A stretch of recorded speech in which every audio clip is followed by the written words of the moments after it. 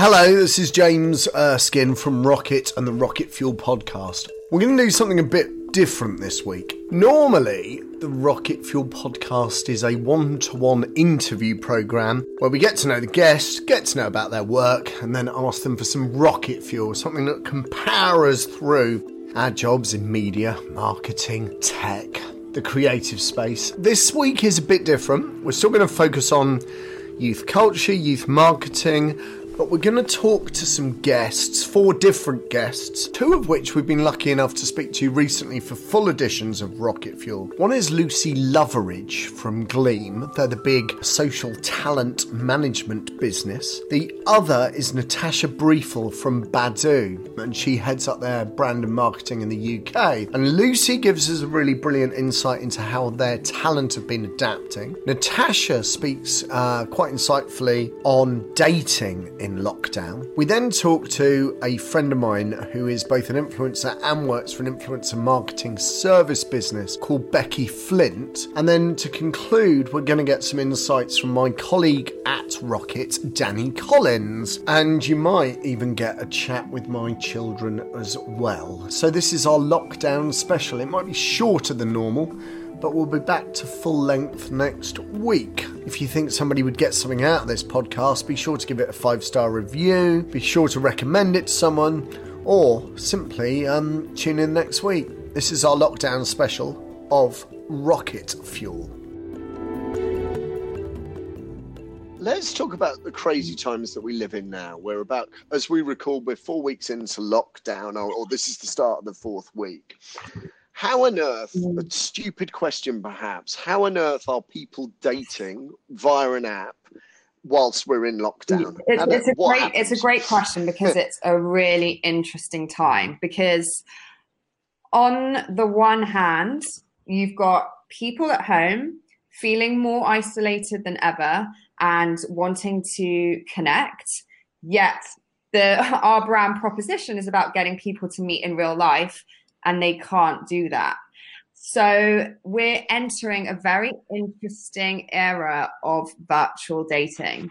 Now, I believe this probably would have happened anyway, but coronavirus has sort of propelled this process. So a lot of online brands are talking about video dating, video calling,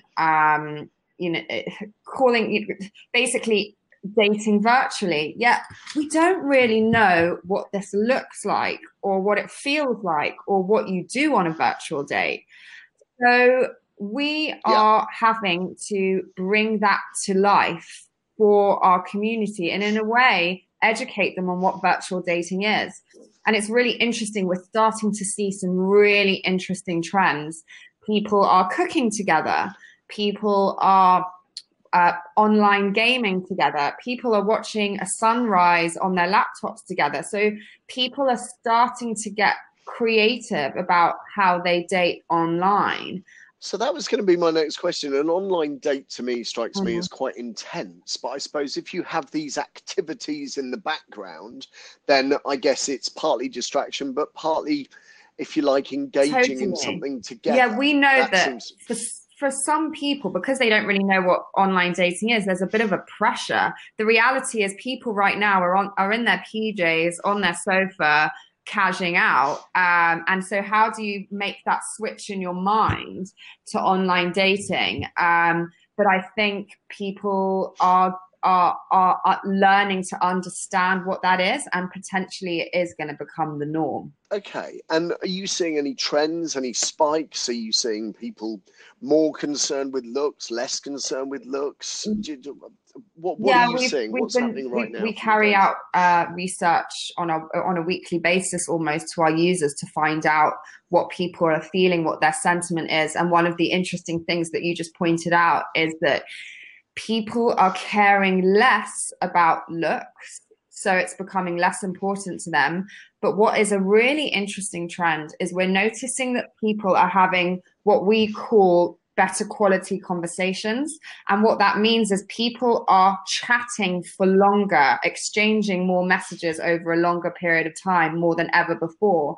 So there's almost this new era of courtship happening.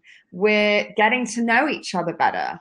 I think when dating apps first launched, when Tinder launched, there was, the swipe culture, just like swipe, match, maybe you meet up. Whereas now people are becoming far more conversational, which I think is a really great positive to come out of this coronavirus period. And you're seeing less users, but they're using the app for longer? So we know that if you are already registered with the app, a lot of people are coming back. So we've got more active users. In terms of sort of registrations, it's spiky.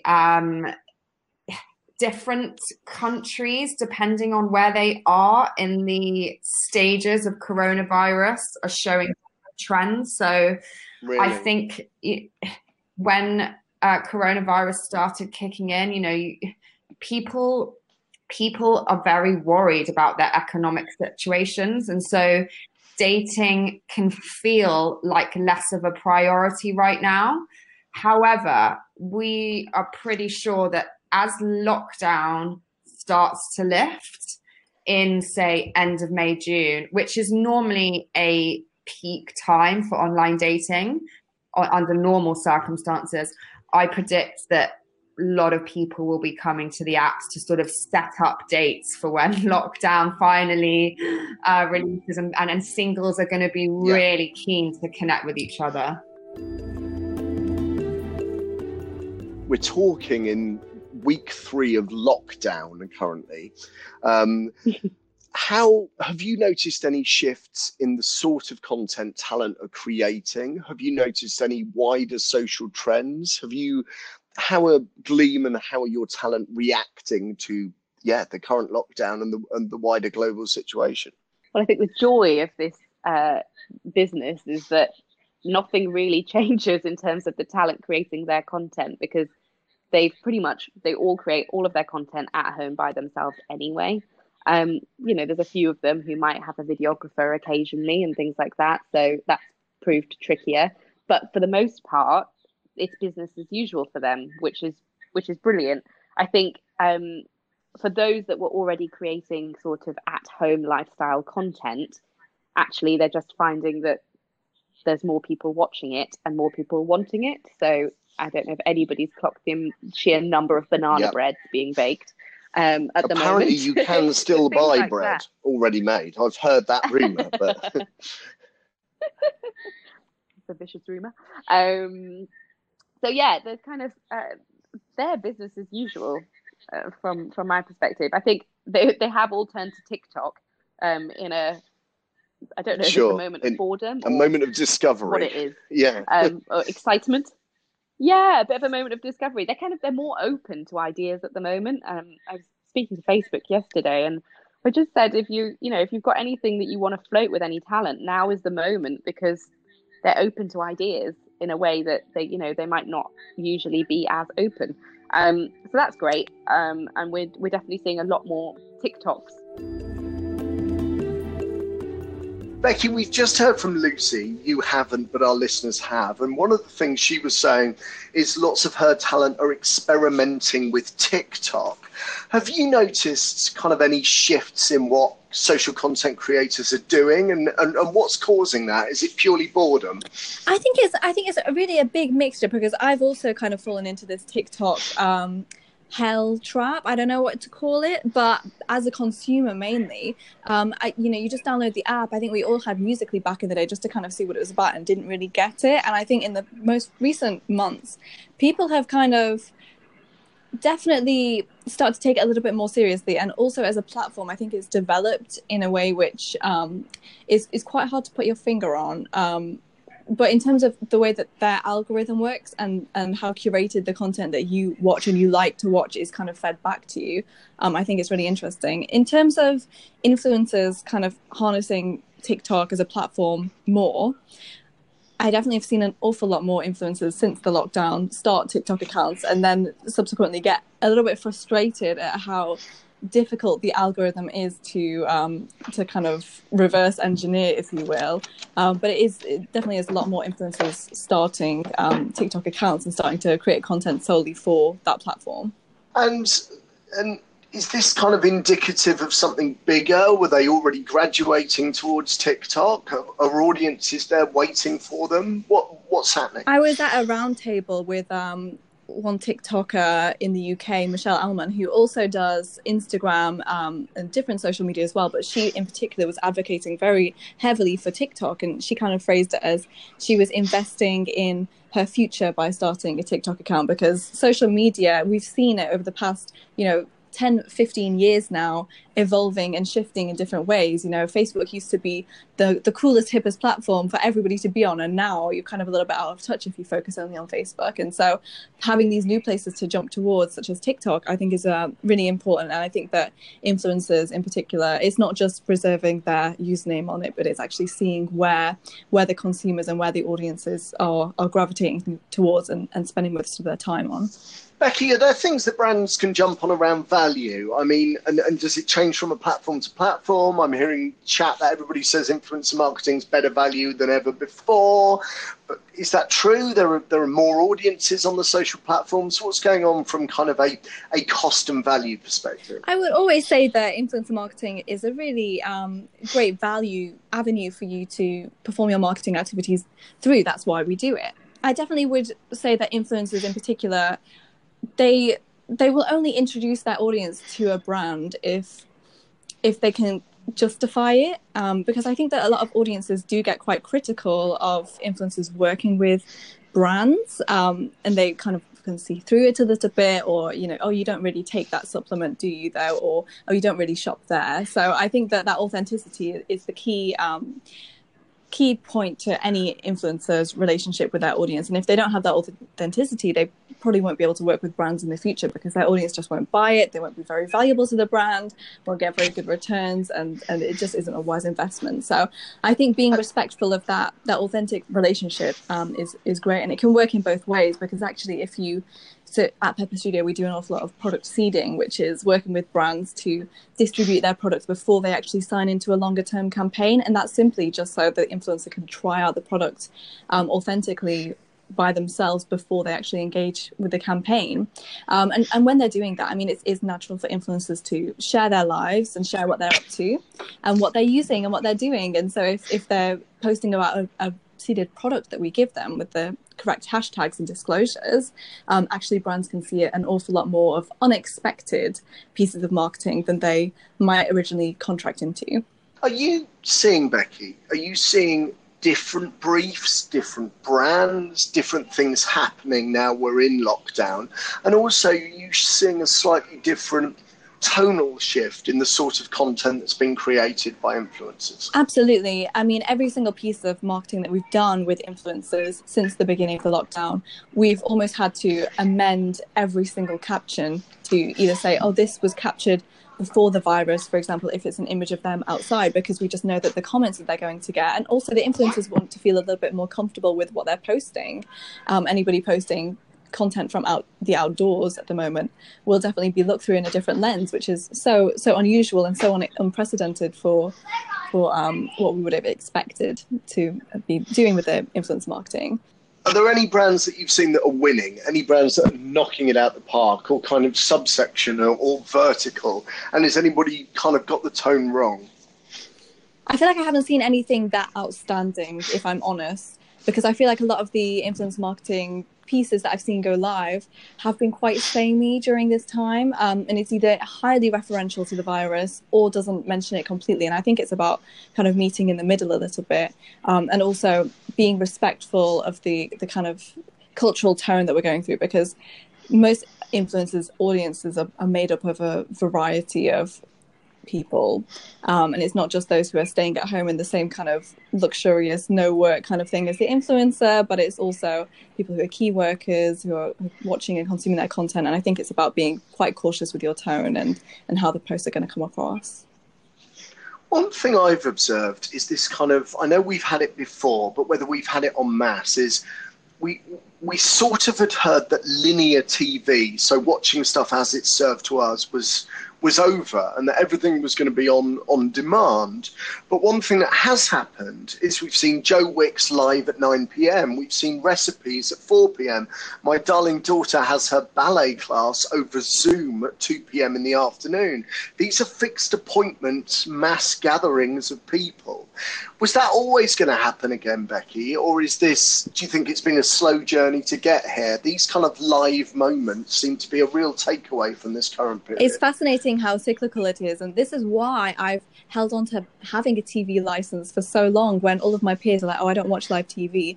Whenever I sit down in front of my TV and watch something, I get a real specific feeling that I'm part of the country. You know, the rest of the country is tuning into the exact same thing as I am. And it's very grounding. And I've been saying this for quite a few years. And ever since this has gone down, I found myself watching live TV quite a lot as well. And I think that perhaps these, specific time-slotted mass events which are taking place on TV, online, anything like that, I think it's a feeling of, groundedness that we can all appreciate at such an uncertain time. Becky, have there been any kind of big social memes or moments during lockdown that you've seen happening? One kind of social media occurrence which I've seen is, for one, I think is the clap for carers, which is really kind of taken the internet by storm. We all thought that we would be clapping for 1 week only, but actually it's been really encouraging and quite surprising to see that it's taking place every single Thursday now. And I think that that's something that couldn't have really happened or been communicated effectively without social media. Similarly, the kind of run for heroes trend that I've seen an awful lot of people on Instagram, and actually it's primarily not my influencers that I follow, but it's more my kind of peers who I'm following, who are running 5k and donating £5 minimum to the NHS once they've done it, and then they tag 5 friends and it goes on. And I'm very glad that I've not been tagged, because I don't know if I could run a 5k, but I will still donate. But these kinds of social action, I think that people are feeling a little bit like they're not so able to contribute to the community or really help out. Everyone feels a little bit helpless. And, the idea that actually staying inside your house and not leaving for more than once a day is almost, it is challenging, but also it feels like you're not really doing that much to help the country, when in fact, obviously, doing that is the biggest way in which every individual can help. So I can see these people taking different initiatives and social initiatives to try and help the community and help the country. There are two that have struck me in terms of memes. One is the kind of socially distanced one. So things like that cover of Abbey Road and the Beatles being spread out further along. There was another one of other things being spaced out so they're socially distanced. But the other one that I've really loved, and this kind of addresses and puts technology and social media at the heart of a community, is I saw a tweet from the Telegraph journalist Bryony Gordon. And she had tweeted that now for every child's birthday on her street, they all gather on their doorstep and sing happy birthday. And we've started doing it for everybody on our street as well, even the bloke that lives opposite who was 40. So we kind of, again, that's an example of everybody gathering out singing happy birthday. And it was a really touching moment. And that wouldn't have existed without the power of social media to bring us all together. It's lovely, isn't it? It kind of feels like the spirit of the neighborhood is re-emerging ever since we've all been so isolated, in the past kind of months, in just our own social communities, whether it's friends we keep in touch with over the phone or through our social media accounts. Now, actually, the only people that you can really see day to day is over a screen. And if you want to get that visual interaction, then you're stuck with the people in your local neighborhood. And it's really nice to just see that kind of local community spirit coming together. Okay, so 2 additional guests in my home studio, which actually is the microphone plugged into my iPad by my bed at home. First guest is somebody called Francesca Erskine, and who are you? You're my daughter, aren't you? I'm James's daughter. And how old are you? 5 3/4. When were you 5 3/4? Today. Right. Now, first question. What is life like during lockdown?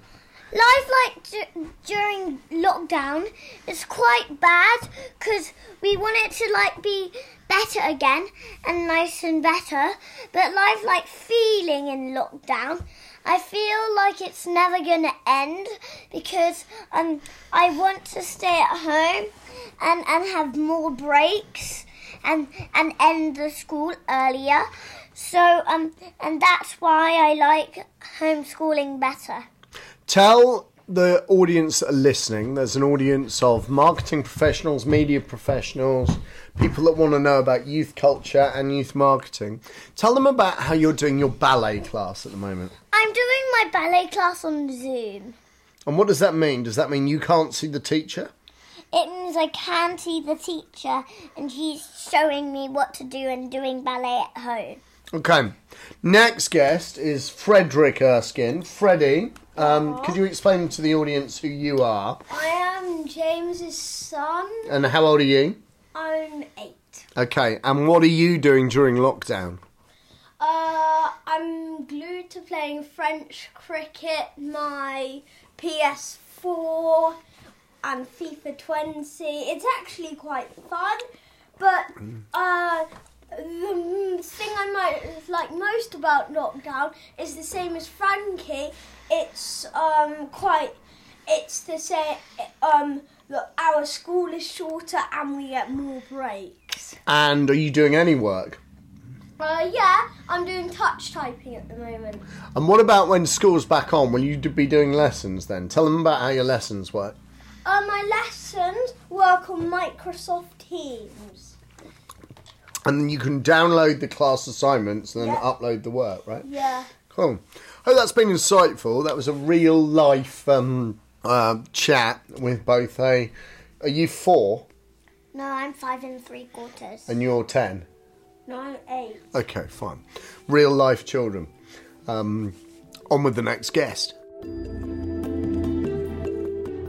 So last to join us is Daniel Collins, who I'm lucky enough to work with at Rocket. Danny, I wanted to look at kind of some of the changes that you're seeing in terms of what are Rocket clients doing, first of all?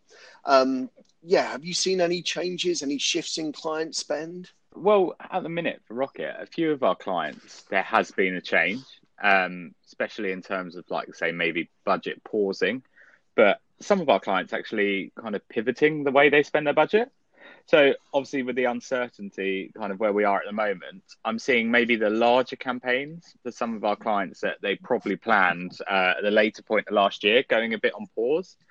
But however, with everyone being on lockdown, we're actually seeing quite a few campaigns kind of pivot the spending where they may have been on, say, outdoor or more traditional media and pivoting to spend that on sort of more digital first platforms. Okay, so things like cinemas closing has meant a shift to digital, as well as kind of the medium, if you like. Have you noticed any kind of tonal shift? Have you noticed brands talking to audiences in a different way?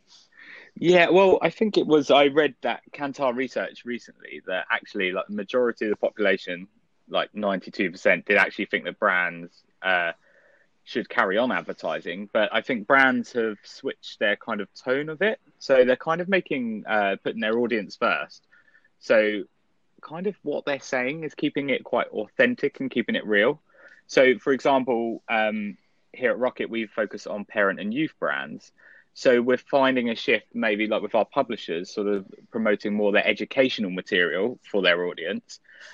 So where brands are less sort of targeting the sort of more high street retail sort of buying now, but kind of giving something to their audience. So we've seen a huge rise in live streams, brands sort of giving parents maybe teaching materials to do at home with their kids.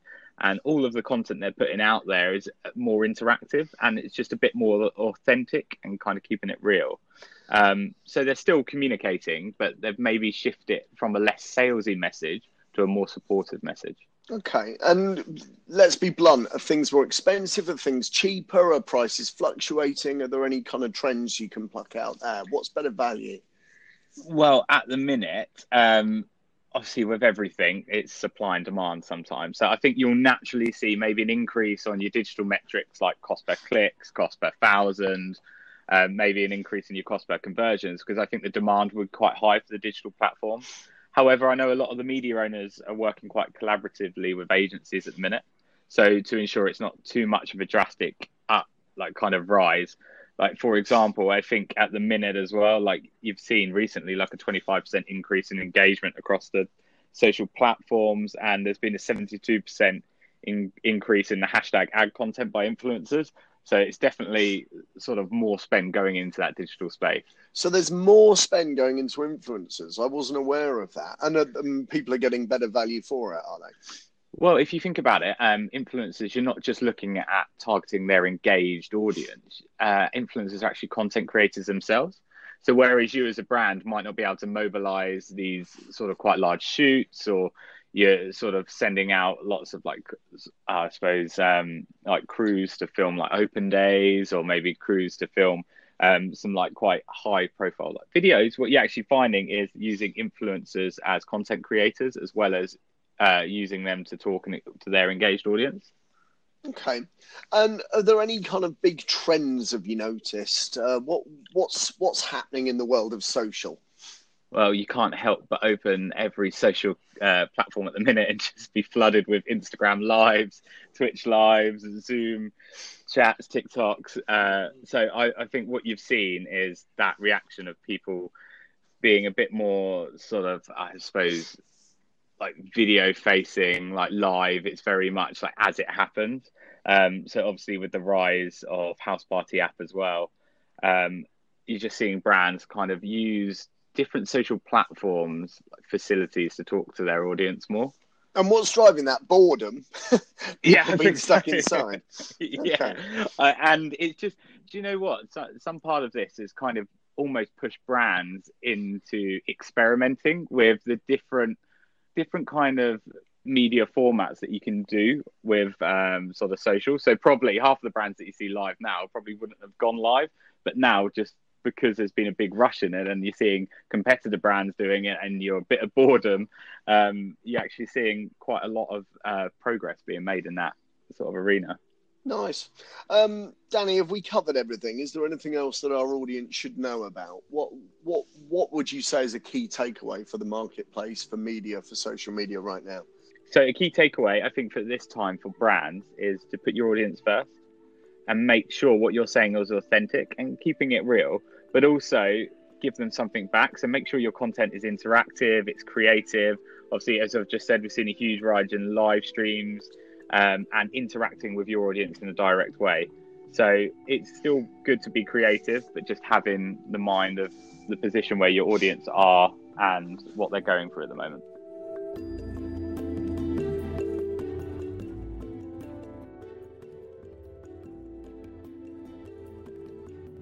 This is a Rocket Audio production.